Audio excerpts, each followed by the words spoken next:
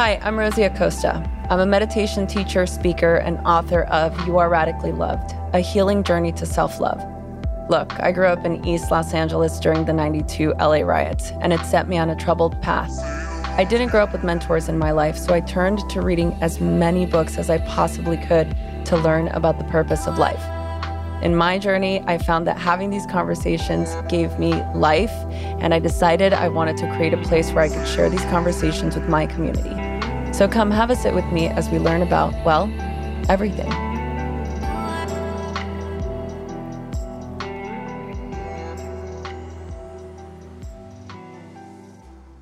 Hello, everyone. Welcome back to the Radically Loved podcast. We have one of our favorite repeat guests rejoining us on the show today. It is Light Watkins. He is coming back to us with a new book, Travel Light, which is going to be out for you, viewers, listeners, to have in your own hands in July, which is when this podcast will come out. So you will be getting the very fresh first listen to the backstory of Travel Light. And Light, as you may know, is this is his fourth book. So he's a multiple-time author. He's a TEDx speaker. He has his own podcast called The Light Watkins Show. He travels the world speaking, and he travels light. And that's what I want to focus on today, because as those of you who know me and know what I love to do, I love to go backpacking, which is, I don't know, I guess adjacent to traveling light. I really do try to travel light. And so I think there's a lot of tips and tricks that for those of us that love to get outside in nature can take from this book. And also that we just want to travel lighter because it's, as we'll see, beneficial in many ways. This is the episode for you. So without further ado, Light, welcome to the show. Thank you. So good to be here. Yeah. Great to talk to you. Yeah, thanks for coming back and for letting me host this conversation with you. So this is your fourth book, and the subject is traveling light. And it's, I mean, when we say travel light in the context of this book, what I'm taking away from it is that we're talking more about spiritual minimalism. And Correct. You call out 7 principles of spiritual minimalism. I guess what I wanted to do was start by defining what we mean when we say spiritual minimalism. That's a tongue twister. No, that's perfect, because I don't want people thinking that this is a travel book or it's a book about getting rid of your belongings. Not to say there's anything wrong with that, but there are plenty of minimalism books that help you go through your cupboards and clean out your closet and help you work out what you should get rid of and what you should keep. And that's wonderful. This book the subtitle is Spiritual Minimalism to Live a More Fulfilled Life. So it's about living a more fulfilled life through getting rid of internal clutter, getting rid of internal baggage.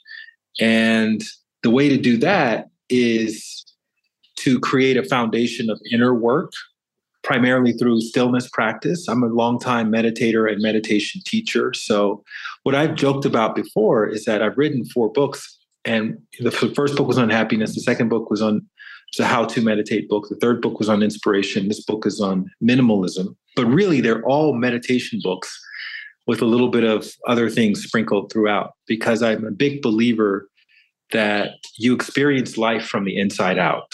And wherever you go, there you are, as the saying goes. So if you want to be more fulfilled, if you want to be happier, if you want to be more peaceful, if you want to have more gratitude, then there's no achievement. There's no external achievement. And I'm talking about material achievements, like making a certain amount of money, getting a promotion, moving into a new house, getting a new car, moving to a new city. There's no material achievement that's going to make you happier than you're able to be right now in this moment. And so the real question is, it's not about not achieving, but are you also putting as much effort and attention and intention into cultivating your internal states of fulfillment, happiness, peace, contentedness, so that when you do achieve the thing in the future, you bring a greater sense of happiness with you to meet you at that achievement. And so that's the essence of spiritual minimalism, is you have all of the resources and all of the tools you need to be as happy as anyone could possibly be, but there's something standing in the way. And that thing that's usually standing in the way is internal. It's internalized. It could be old trauma, old pain, old outdated belief systems, cultural indoctrination, fear voices, voices of the media, stuff that we consume, stuff that we've been exposed to. And it really does take consistent effort in purging some of this stuff from our emotional and mental and physical and spiritual bodies, so that we can access more and more of that fulfillment that lies within us. And so Travel Light is really a how-to guide to do that, to unlock your potential, and so that you can start to have better experiences. And I break it down, as you mentioned, into 7 principles for doing so. Yeah. And so it seems like one of the main practices for achieving this in the book is developing a meditation practice, understanding what that means, kind of like a how-to. And so I was wondering if you could talk a little bit about that in terms of how important is meditation to achieving spiritual minimalism, and in terms of like, if we're thinking this is the path I want to go down, but meditation scares me, or I can't do it right because my mind stops thinking, how do we kind of at least start? Where do we start and develop that?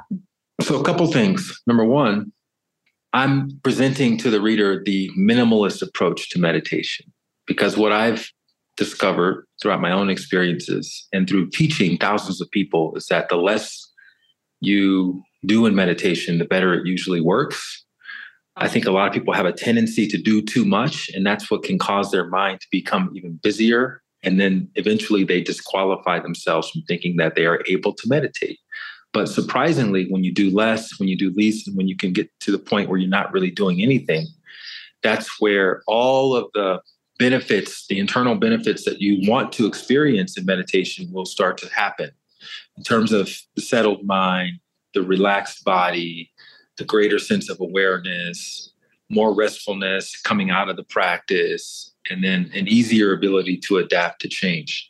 And the reason why meditation is the number one principle, cultivate your internal state of happiness through the practice of meditation, and specifically through this minimalist approach to meditation, is because meditation is the key domino for being able to do less and accomplish more in life. And just an example of that is I got introduced to meditation properly in the early 2000s. And prior to that, I considered myself to be a very calm person. Like a lot of people, come to meditation from having lots of stress, or something painful occurred and they're looking for an answer. And then other people come to meditation because they're just curious about this practice and how it works. And I was in that camp. I was in the curiosity camp. So I was very much a spiritual seeker. And what I got from meditation that I didn't anticipate getting was a stronger connection to my intuition. I felt that I had a connection to my intuition before, but I didn't realize how much stronger it could get. We call it the still small voice. And that's the heart voice, or that voice of intuition, the internal GPS. There are many names for it. And that's that voice that's kind of whispering and nudging you to go left instead of right, or to take the stairs instead of the elevator, or to not go into work today because it just doesn't feel right. All these things, whenever there's a crisis, there's always somebody who has a report of, how they didn't feel like it was the right thing to do and they didn't go and they avoided this thing. And you end up being in the right place at the right time when you're listening to that still small voice. But the problem is, because it's so still and so small, most people can only really hear it when they're in a quiet area, when it's very peaceful, getting out a massage at a spa, being on a beach somewhere, being out in nature somewhere. And that's beautiful. But can you access that where it really would help you, such as in the midst of an argument, or when you're in traffic, or when something happens and you feel tempted to react to that thing that happens in a negative way? Can you access that still small voice then? And the problem is that it's oftentimes too still and too small and it's being drowned out by all the other fear voices. So what meditation does very effectively is it turns up the volume on that voice, and it becomes a loud, annoying voice, which is where you ultimately want it to be, because then you can't ignore it. And as you continue following it, you'll find that, again, it places you in the right space and at the right time more often than not.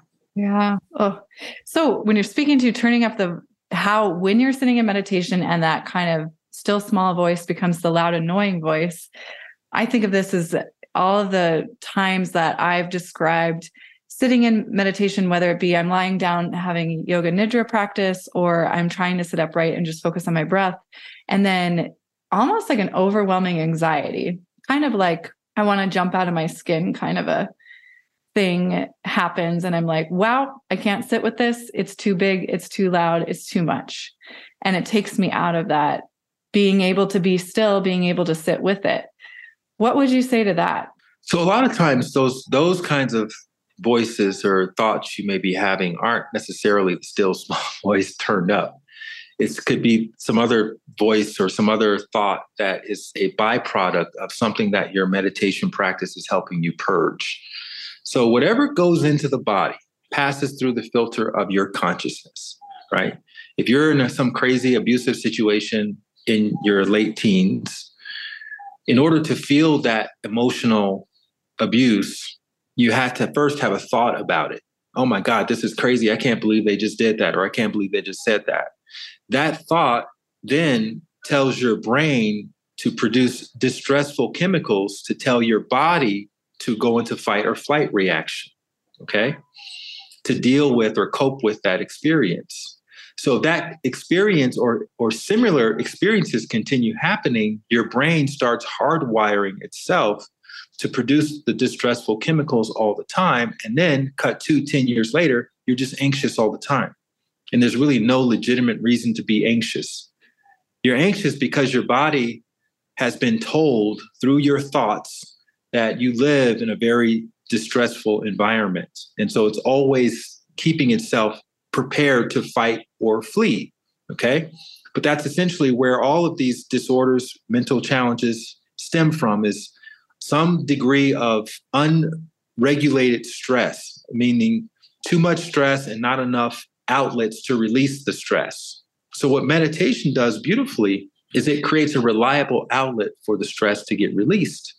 And when the stress gets released, it will pass back through the same filter of consciousness that it originally entered into, which is your thinking mind. So as your body has an opportunity to de-excite through this practice, if you want to do more research on it, there's this book called The Relaxation Response, which describes all of the biochemical changes that the body can experience during a meditation practice. Well, that can cause you to be thinking about things that you haven't thought about in a long time. And a lot of those thoughts can be colored in a distressful tone. So you may be thinking, oh, meditation is causing my mind to get busier. But what's actually happening that most people don't realize is the meditation is facilitating the release of old stress. That's why you can't determine progress in meditation based on what you're thinking about during the meditation itself. What you're thinking about is symbolic to what's leaving you, not what's going into you. The way you know meditation worked is that you're more adaptable to change outside of meditation. So I talk about that in Travel Light. I go into great detail about that in my previous book, Bliss More, How to Succeed in Meditation Without Really Trying. So if people want to get more information about this, if this resonates, then I say check out Bliss More. But otherwise, there's some basic instructions on how to do this in Travel Light, because if you're not doing this on a regular basis, your body is not going to be able to get rid of that stuff that's keeping you stuck in that toxic relationship or in that soul-sucking job or in that outdated belief system. It'll be really hard to take a leap of faith and to follow your heart and to follow your curiosity and leave places better than you found them, and all the other principles that I'm talking about in Travel Light. Yeah, thank you. I get these questions a lot as I teach yoga and meditation as well. And they're usually the questions like, it isn't always formed as a question, kind of like how I just stated it. When I sit to meditate, my mind won't stop thinking. So therefore, I can't meditate, or it's not physically comfortable. And so therefore, I can't sit upright. So therefore, I can't meditate. And so I think there's kind of like some myths that need to be dispelled about what meditation actually is and how we can effectively learn to meditate. So I appreciate that. Thank you for the resources. I wanted to go back to something you started to talk about, intuition and the voice of intuition. And it's clear to me that you are someone who very closely listens to that voice, and you've honed the skill. And in the book, you refer to it as the split test your heart voice. And I was wondering if you could speak more to that. Yeah. So it's really hard to decipher which voice is the voice of your intuition when it's being drowned out by a lot of other voices in there. And in the book, I liken it to a basketball arena, right? So just imagine that you are playing in the basketball arena and it's full of people. And of course, you have the expensive floor seats. And you can sometimes on television see the basketball players interacting with people who are sitting on the floor, all the celebrities. And then you have the nosebleeds and you have everything in between. So for most people, the fear voice has the floor seats, right? Those are the ones we interact with the most. And the still small voice, they're up in the nosebleeds because those are the ones that we interact with the least. So the ones you interact with the most have the loudest voices, and the ones you interact with the least are furthest away. So that's why it's called, again, the still small voice. And by split testing, meaning if you know anything about internet marketing, running a Google ad or a Facebook ad, the way that internet marketers will optimize the ads, meaning have the perfect headline, the perfect color, the perfect photo, the perfect description at the perfect time, the way they find that optimized version is they split test. They run two different ads with different headlines, and whichever one gets the most clicks, then they go with that one. And then they change the photo and they find out which photo gets the most clicks. And then they change the color and they find out which color gets the most clicks. And then by the time they get done split testing everything, they've optimized for that particular ad and it's getting the most clicks. So the same thing is true for our internal voices. If you are intentional about wanting to listen to and follow your internal voice of guidance, or what I call in the book, the heart voice, then you listen to what you think is the heart voice. And the heart voice is usually guiding you in a direction that is making you feel more expansive as opposed to feeling contracting. So for instance, I was watching the movie Flight last night with Denzel Washington. I just love Denzel. I watch anything that he's in, right? And in this movie, this came out years ago. So if you haven't seen it yet, I'm sorry to spoil it for you. But the plot of the movie is he's an alcoholic airline pilot, right? And the flight that he's piloting has some mechanical issues, and he ends up steering the plane to a crash landing in a way that no other pilot could have done so, but he was drunk at the time. He was legally intoxicated at the time, but his instincts were so strong that he was still able to land the plane in an expert fashion. And he's being questioned about this later on, and he's lying to the person who's questioning him in this trial. He's saying, I'm not an alcoholic. I didn't drink anything. He's doing what most people would probably do if they were facing severe jail time and there's no evidence of you being in the wrong. And if anything, people are looking at you as a hero. And so he's just lying. And then the final question is they're accusing his girlfriend, who was also on the plane, who passed away from the accident, of being intoxicated, and even though she wasn't. And anyways, he's got this moment of truth, that he's facing, and he's like staring and he's asking to repeat the question over and over. And anyway, finally, he just admits to everything. He says, I am an alcoholic. I did drink. I was drunk. In fact, I was drunk for the 3 or 4 days leading up to that. And all of his lawyers, they're all like rolling their eyes. They can't believe it because he almost got away with it. But that's what the still small voice encourages us to do. And I wanted to use that example because there are repercussions to telling the truth. But one thing he says later on in the final scene of the movie, he says, it's crazy for me to say this as he's in prison. He says, I know I'm in prison, but I've never felt freer. Mm-hmm. And, that expansion is what we get when we follow through on that heart voice that tells us, do the right thing, take the path that feels most aligned, right? But now, hopefully, we're not going to be in any situation that feels that dramatic. So it's good to start practicing this with little things like take the elevator instead of the stairs, or go into this shop and see what's happening in there. Because we all get these little hunches and urges on a daily basis, but most of them we may ignore because, I'm in a hurry, or, there's nothing in there for me. I hate bread or baguettes, and that's what they're selling in the shop. But something inside of you is saying, go do this thing. And when you think back to the most adventurous experiences that you've had, usually they start with something told me to ... and you went through with it and you had some magical experience of wonder and adventure. I love that example. I love the kind of conclusion of, maybe love's not the right word, but I find it inspiring to feel like there's the possibility of that much freedom in telling the truth despite the consequences. And I'm thinking back to I think it's in the introduction where you're starting to define spiritual minimalism, but I love this quote. It jumped off the page at me and I can't stop rereading it. And that is, the fewer options you have, the more freedom you have to make decisions and the more present you become. And so to me, I always think about like the kind of idea, the thought behind how Steve Jobs would wear the same exact thing every day so as to not have to even make a decision about what it is that he was going to wear. And that frees up your time and your mental capacity to focus on more things that matter.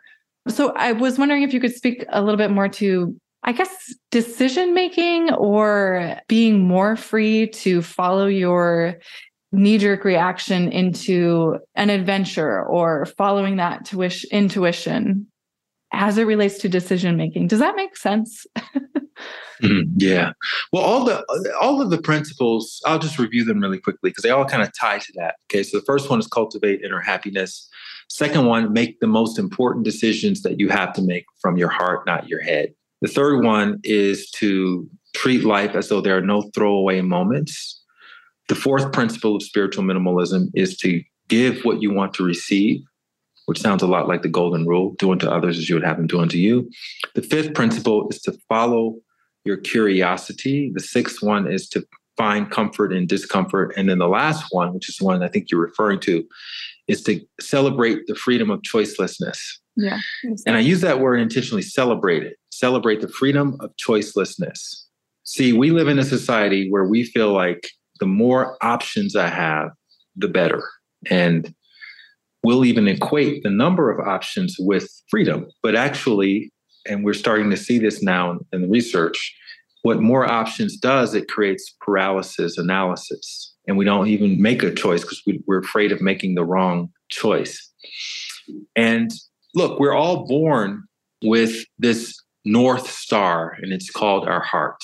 And so the question is, are you following the heart or are you not following the heart? And the heart doesn't give you three different options. The heart gives you one option at any given moment. So again, one of those options is going to either be aligned or it's not. And if it's not aligned, it doesn't matter how glittery it looks. It doesn't matter what the crowd is doing.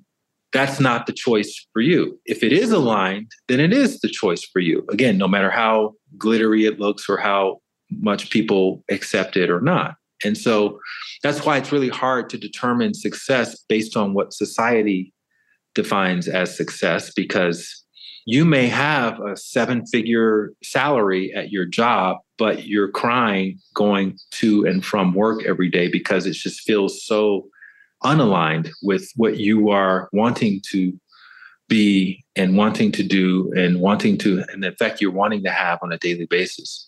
So you may decide to resign from that position and start working at a homeless shelter or start working as a social worker or go back and become a high school teacher, which now you're making, $30,000 a year or something like that. But for whatever reason, serving in that capacity lights you up inside. and it feels like you're making $1 million, even though technically you're not. Now, everybody on the outside is going to look at you like a failure. I can't believe you left that 7-figure job just to go and work with kids who don't appreciate you. And, they'll start laying it on thick. And then if you have FOPO, fear of other people's opinions, it's going to be very tempting to stay the course. But if you are choosing based on alignment as opposed to material achievement, then it's a lot easier to stay the course. And what you may find is that from staying the course, from doing what lights you up, yes, it starts off with you making $40,000 a year, but you put everything, you put your whole heart and soul into it. People recognize that. And then eventually you get promoted to the district, whatever, superintendent of these organizations because they want someone like you to help run it. Next thing you know, 10 years later, you're sitting in the White House on the board of social development or improvement, directly advising the president on these matters, right? But you couldn't have possibly seen that for yourself. You just knew that your heart was telling you to do something that is more oriented towards this degree of service instead of just focusing on hedge funds or mutual funds or, being an accountant or whatever, which is something you had no desire to do. And you had to take that step in order to see the next step, which is that promotion, in order to get the next step, which is the recommendation, and the next step. And then eventually your heart has guided you along your path to your true purpose. But when you follow the heart, it's going to be uncertain. It's going to come with some sort of anticipation and excitement because you don't know how it's going to turn out. And it's not to say that it's going to be easy.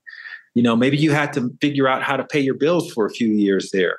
But in doing so, you develop the internal skill set that then led to you becoming nominated in this bigger position later on down the line. So everything that you experienced was guiding you in that direction. All you have to do is just say yes to it. And that's what I mean by the freedom of choicelessness. You don't consider anything that doesn't feel completely aligned with your heart. Thank you. I want to talk about exercise. It's something that you bring up in the book. As all of the things in the book, we're talking about a minimalist approach to exercising. And I was hoping you could explain what you mean by that and why it's important and why you included it in this book. Well, a lot of times, people will start a meditation practice or a gratitude practice and all these other internal practices, which are beautiful and absolutely relevant, but then they'll neglect their body. And you need your physical body to also be functionally strong in addition to your spiritual body, your energetic body, and your all of the other bodies. And so that also leads to a sense of freedom. Strength is freedom. Being able to walk up a flight of stairs gives you a freedom that you wouldn't have otherwise. And it also frees up your mind to be able to contemplate other solutions to things that people need help with. They say that the healthy man thinks about 1 million things.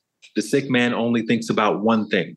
And so we want to be in that position where we can think about solutions for a lot of things. And in order to do that, we need to be healthy.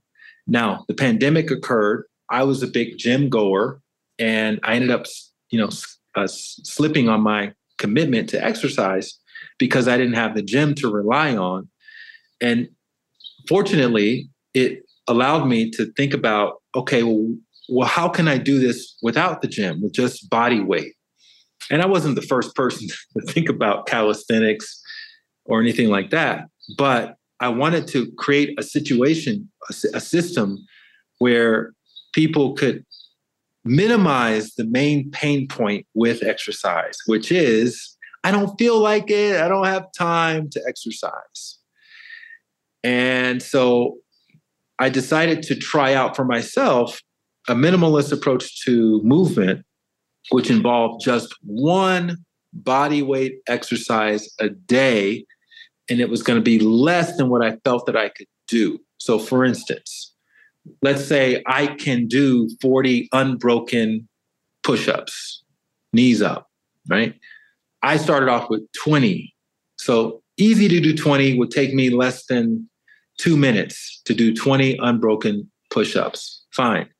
All right. So then I would assign Mondays for push-ups. Do these 20 push-ups. If I need to put my knees down, put my knees down. And then the next Monday, I would add on 2 push-ups. Now I'm doing 22 push-ups. And then the next Monday, I'm doing 24 push-ups. And like that, I'm adding on just a little bit at a time, but I'm getting stronger as I do it week to week. And I'm finishing so quickly that I'm thinking to myself, oh, this is easy. Of course I can do this. And then Tuesdays, I started doing 20 air squats, which is where you just stand with your feet hip distance apart, and you bend your knees and you squat down as deeply as you can, and then you stand back up. You do 20 of those. It may take you a couple minutes. And then on Wednesdays, you do some sort of back exercise. So I had these pull-up bars around the corner from my house. It was hard to do a full pull-up, so I got a resistance band, wrapped it around the bar, put my feet in one of them, and use that to help assist me as I pulled myself up. I would do 5 of those, right? Thursdays, walking lunges. So like that, I created one body weight for each day of the week. And then each week, I would add a couple more reps onto it, and then building up to eventually about 100 reps of each one after about a year. And I was able to use that as a way of making sure I got movement every day, making sure I was functionally strong and without having to go anywhere. I could do it in a hotel room. I could do it in an Airbnb. I could do it outside. I could do it even if it was raining or if it was snowing or if it was freezing. I could do it in any situation. And I did. I practiced it in any and every situation. And you build up that consistency and the momentum. And that's the real habit. The real habit is not the push-up or the pull-up. It's the consistency. And then you create a streak, and then you don't want to break the streak because it's just a couple of minutes. And you can do it while you're watching TV. You could even do it with your regular clothes on. You didn't need exercise clothes. I rarely broke a sweat because I wasn't exercising that much, but I was doing it consistently. And then on top of that, I was adding walking. Whenever I could walk, I would walk. So if I was driving somewhere, I wouldn't look for a parking space right out in front. I would park all the way in the back of the parking lot and then give myself the freedom of choicelessness of walking up to the front door. And if I didn't have to drive, I would just walk, whatever it was, the half a mile. Once you stop looking at a mile as this long distance. A mile is just 2,500 steps. It takes you 20 minutes to casually walk a mile. So if you map out where you live and where you run your errands, and you see that, oh, the hardware store or whatever store I was going to go to is a mile away, that's 2,500 steps. That's 20 minutes. So it's 20 minutes there, 20 minutes back. You've walked 2 miles. You've walked 5,000 steps. If your goal is 5,000 steps, just by running that errand, you meet your goal within an hour and you get movement. So just, again, starting to look at life a lot differently, taking the stairs instead of the elevator. A lot of times we do these things automatically. We never even think, oh, well, what happens if I take the stairs? Is it going to kill me? No, it's going to make you stronger. You get to work on your cardiovascular. You can stop and take breaks, however many flights up you need to. But at the end of the day, you're adding to your steps. And once you start tracking your steps, which is really easy to do from your smartphone, it becomes addicting and you want to reach certain goals. So I recommend people start looking at that stuff, and you may find that you actually want to park further away. Then the crowd is all buying for those same few parking spaces in front. And you're just kind of, smiling as you drive to the back of the parking lot, because it means that you get more steps, more movement, better health, and all the things that come with that. Yeah, I love that tip. That's great. I was curious if that's what you meant by aimless walking, or I'm going to butcher this 18th century French term for aimless walking. Flaneuring. Yeah, flaneuring is something that the French aristocrats used to do back in the 18th century. They would just go out and they would just walk with no particular destination in mind, right?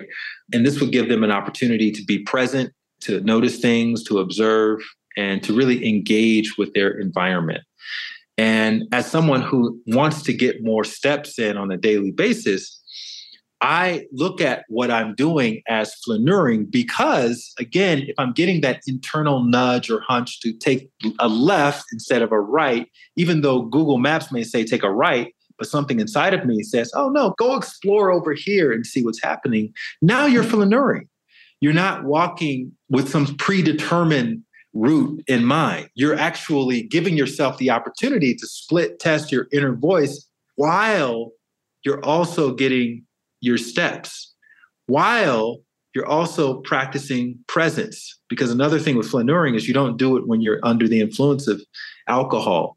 They also recommend not doing it with other people, going out by yourself for a walk, obviously in a safe environment. If you feel safe, do that. If you don't feel safe, then maybe you go out with someone else. But if you're too busy talking and gossiping and stuff with someone else, you're not going to be as present as you are or as you would be if you were out walking by yourself. So it's just a great opportunity to do less and accomplish more, to give yourself a chance to practice all those things while moving your body, and that has its own, host of benefits, digesting your food, helping to regulate your respiratory system, your immune system gets stronger, and all kinds of things that we list off in the book. Mm-hmm. Yeah. You mentioned alcohol. And I've heard you speak a little bit about functional alcoholism. Mm-hmm. And I was wondering if you could tell us a little bit about that and your thoughts around alcohol in general. Alcohol is the state of inebriation is the opposite state to spiritual minimalism. Okay. So when spiritual minimalism is about presence, inebriation is the lack of presence. You're not present to what's happening in and around you when you're under the influence of alcohol. And I state the fact that most people are more functionally alcoholic than they probably realize. And in order to test this out, because I don't want anybody taking my word for it, in order to test this out, I recommend going 3 months without drinking alcohol. So 90 days is about the length of time that it takes to form a habit. And it also, what forming a habit really is the absence of an older habit. That's what forming a habit is. So if you're coming off the couch to start exercising, it takes about 90 days to break the habit of wanting to sit on that couch instead of working out. Okay? The working out is actually quite easy.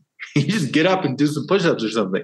But it's that desire to sit on the couch and give yourself excuses. Oh, I'm too tired. I don't have enough time. That is a habit that has formed over perhaps decades, and it's going to take a few months to break.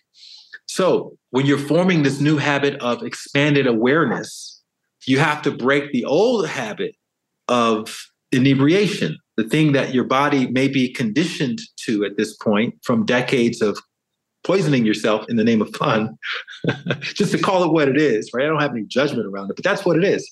Technically speaking, you're introducing poison to your nervous system, and it helps to fade away whatever issues you may be coping with. Okay, so it takes about 90 days to deconstruct that older habit in order for this new habit of appreciation for expanded awareness to happen. So I'm not actually anti-alcohol. I'm pro-awareness.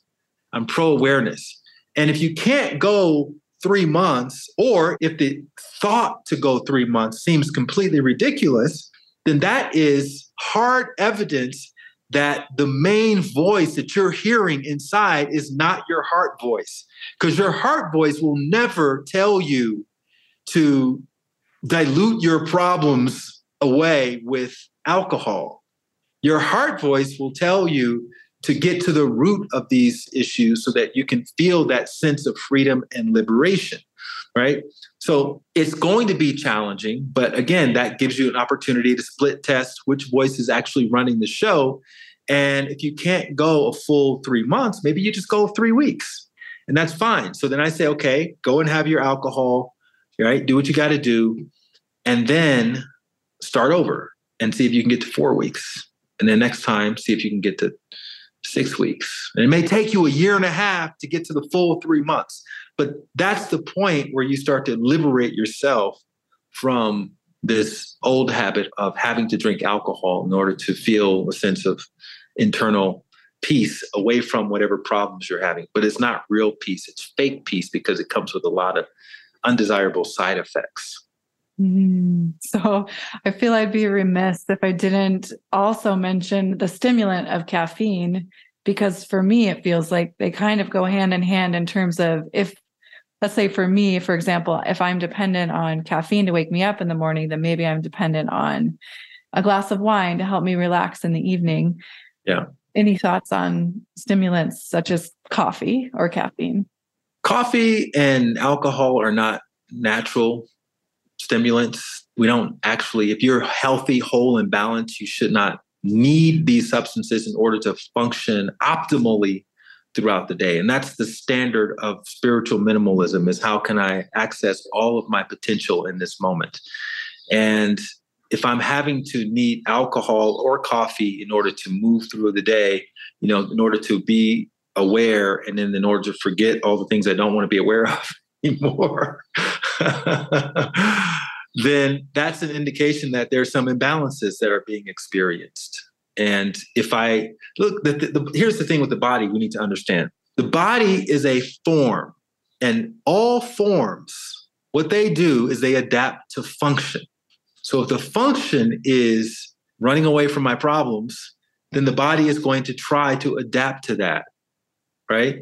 Which means the brain is going to hardwire towards that experience. And unfortunately, that is not the type of body that we want to live in order to thrive in all areas of life, health-wise, emotionally, spiritually, and otherwise. So if we want to unlock our potential in all of those areas, then we want to restore ourselves to our factory setting as close as we can get to it. And that's where a practice like daily meditation can come in very handy, because nothing can restore us to our factory setting more efficiently than sitting down once or twice a day for 15 or 20 minutes with our eyes closed and allowing our body to purge the thing that's been keeping us stuck for decades and keeping the brain hardwired towards behaviors that don't lead to very desirable experiences in life. Yeah. Thank you. Oh, the hard truth. I love coffee. I drink coffee too. I've had coffee. I've had 2 coffees today. But if I leave town, I don't need coffee to wake up and get going. I like the taste of nut milk flavored coffee. And at this specific place. And if I'm not near this specific place, I just don't have the coffee. I do like hot tea and stuff like that, but it's not about not enjoying a glass of wine on occasion or not enjoying a cup of coffee here and there. The question is, do I need it in order to feel like myself? Because if you don't have it and you need it to feel like yourself, then you're not going to be yourself in those moments when you don't have it. And that could be your moment to shine. That could be the moment where you are presented with this opportunity to fulfill your purpose and you're not ready. So, I'm all about let's stay ready so we don't ever have to get ready. And in order to do that, we need to prepare ourselves for not the best day where I'm near the coffee shop and I have my wine and all that. It's for our worst day. How are you performing on your worst day? And what can you do in that situation to stay ready? Can you get down on the hotel floor, on the conference room floor, and do your push-ups, get your movement? Because you never know when you're going to have to exhibit that functional strength, perhaps to save someone from something. Jump into we've seen these clips of people diving into rivers because some child fell in or their dog or something needed to be rescued or somebody needed to climb up into a building and, rescues. You never know. You never know when life and death is going to be on the line. And if you stay ready, you don't ever have to get ready.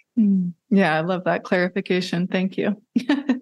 I do want to ask about, so you talk about hand washing your clothes, and I love how you give us a list of like what's in your pack and how it's gotten smaller and smaller over the years. And like I said before, I love this kind of practical look at things because I do try to travel light, since especially when I go backpacking, because everything I'm carrying that I have to put it on my back, everything I need, I have to pack in and pack out. And so I was wanting to hear about what your kind of method is around hand washing your clothes, because it sounds like now it's like one change of clothing that you're carrying with you. So you need to be able to keep it clean, right? Ideally, it's one change of clothes. And let me just clarify this, okay?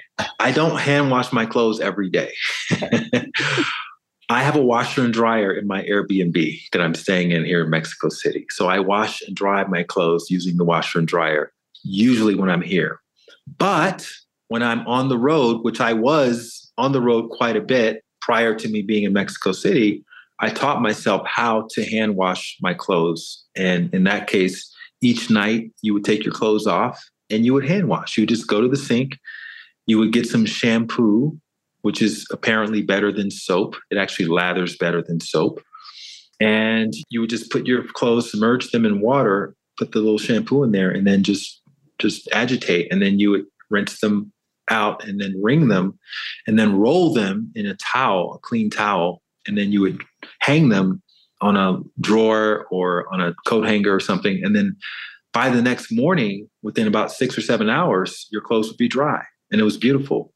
And eventually it became like a little mini meditation, right? Mm-hmm. Where you have an opportunity to really form a relationship with your clothes, which again sounds crazy. It sounds crazy. Oh, well, I'm in a relationship with my clothes. But the reality from a spiritual perspective is that you're in a relationship with everything. You're in a relationship with your car. Some people give their cars a name. Your relationship with your home. Some people give their homes a name. La casa de blah, blah, blah. Well, then why can't your clothes also be sentient? Why can't your shoes be sentient? And it actually is. And what that does is, again, it helps to cultivate a sense of presence and a sense of present moment awareness. And you can imagine if your clothes or other inanimate objects were able to respond to how they were being handled or treated, they would probably enjoy being gently massaged by you a lot better than being tossed in some machine and, thrown around and all of this. And so, and being gently air dried and, so it just, again, whether you believe in this stuff or not, it certainly feels better when you are able to be self-sufficient in that way and hand wash your clothes, and you put on the clothes that you actually cared for yourself with your own two hands, and you wear those throughout the day. And what I discovered is that you can actually get the clothes cleaner doing it that way versus putting them in a washing machine on some, rinse cycle. So I recommend everybody try that out. And I tell you exactly how to do it in the book so that you're spending less than 5 minutes doing it. And again, they're nice and fresh and clean the next day. And you never have to worry about the airline losing your bags or anything like that, because you know that you can wash everything that you're wearing and be completely fresh the next day. So that gives you another layer of self-sufficiency, which in turn leads to more presence. If you don't have that and you're always thinking, oh, well, what about my clothes that didn't arrive? And oh, now you're not present, which means you're missing things, you're missing opportunities that are happening all around you because you're focused on what didn't happen yesterday. So you're robbing yourself of that present moment awareness. And it's really hard to get that back if you keep getting yanked out of the present and back into the past or worried about what the future is going to bring. Mm-hmm. Yeah. Thank you. Thank you, Light. The one last thing I wanted to mention that I loved, it was a helpful perspective shift. When you were thinking about packing, you were describing, instead of thinking about how many things can I fit in this bag, and I'm trying to paraphrase this here, but it's more like, what exactly do I need? What do I actually need to take with me? Instead of how much can I fit? And it's even just saying that, I feel a shift in terms of body language. I feel tense when I say, how many things can I fit? And when I think about, well, what do I actually need? It's more of a curiosity. I have this sense of wonder. So I love that. Yeah, that was my own trajectory, going from how much can I fit into my carry-on bag, which is the first bag that I had when I moved out of my place in 2018, and then realizing I have way too much stuff. And then graduating to that question, what do I actually wear? What do I actually need? And then that's how I got down to the day pack that I have currently today. Yeah, it's such a cool story. I love it. It's so inspiring.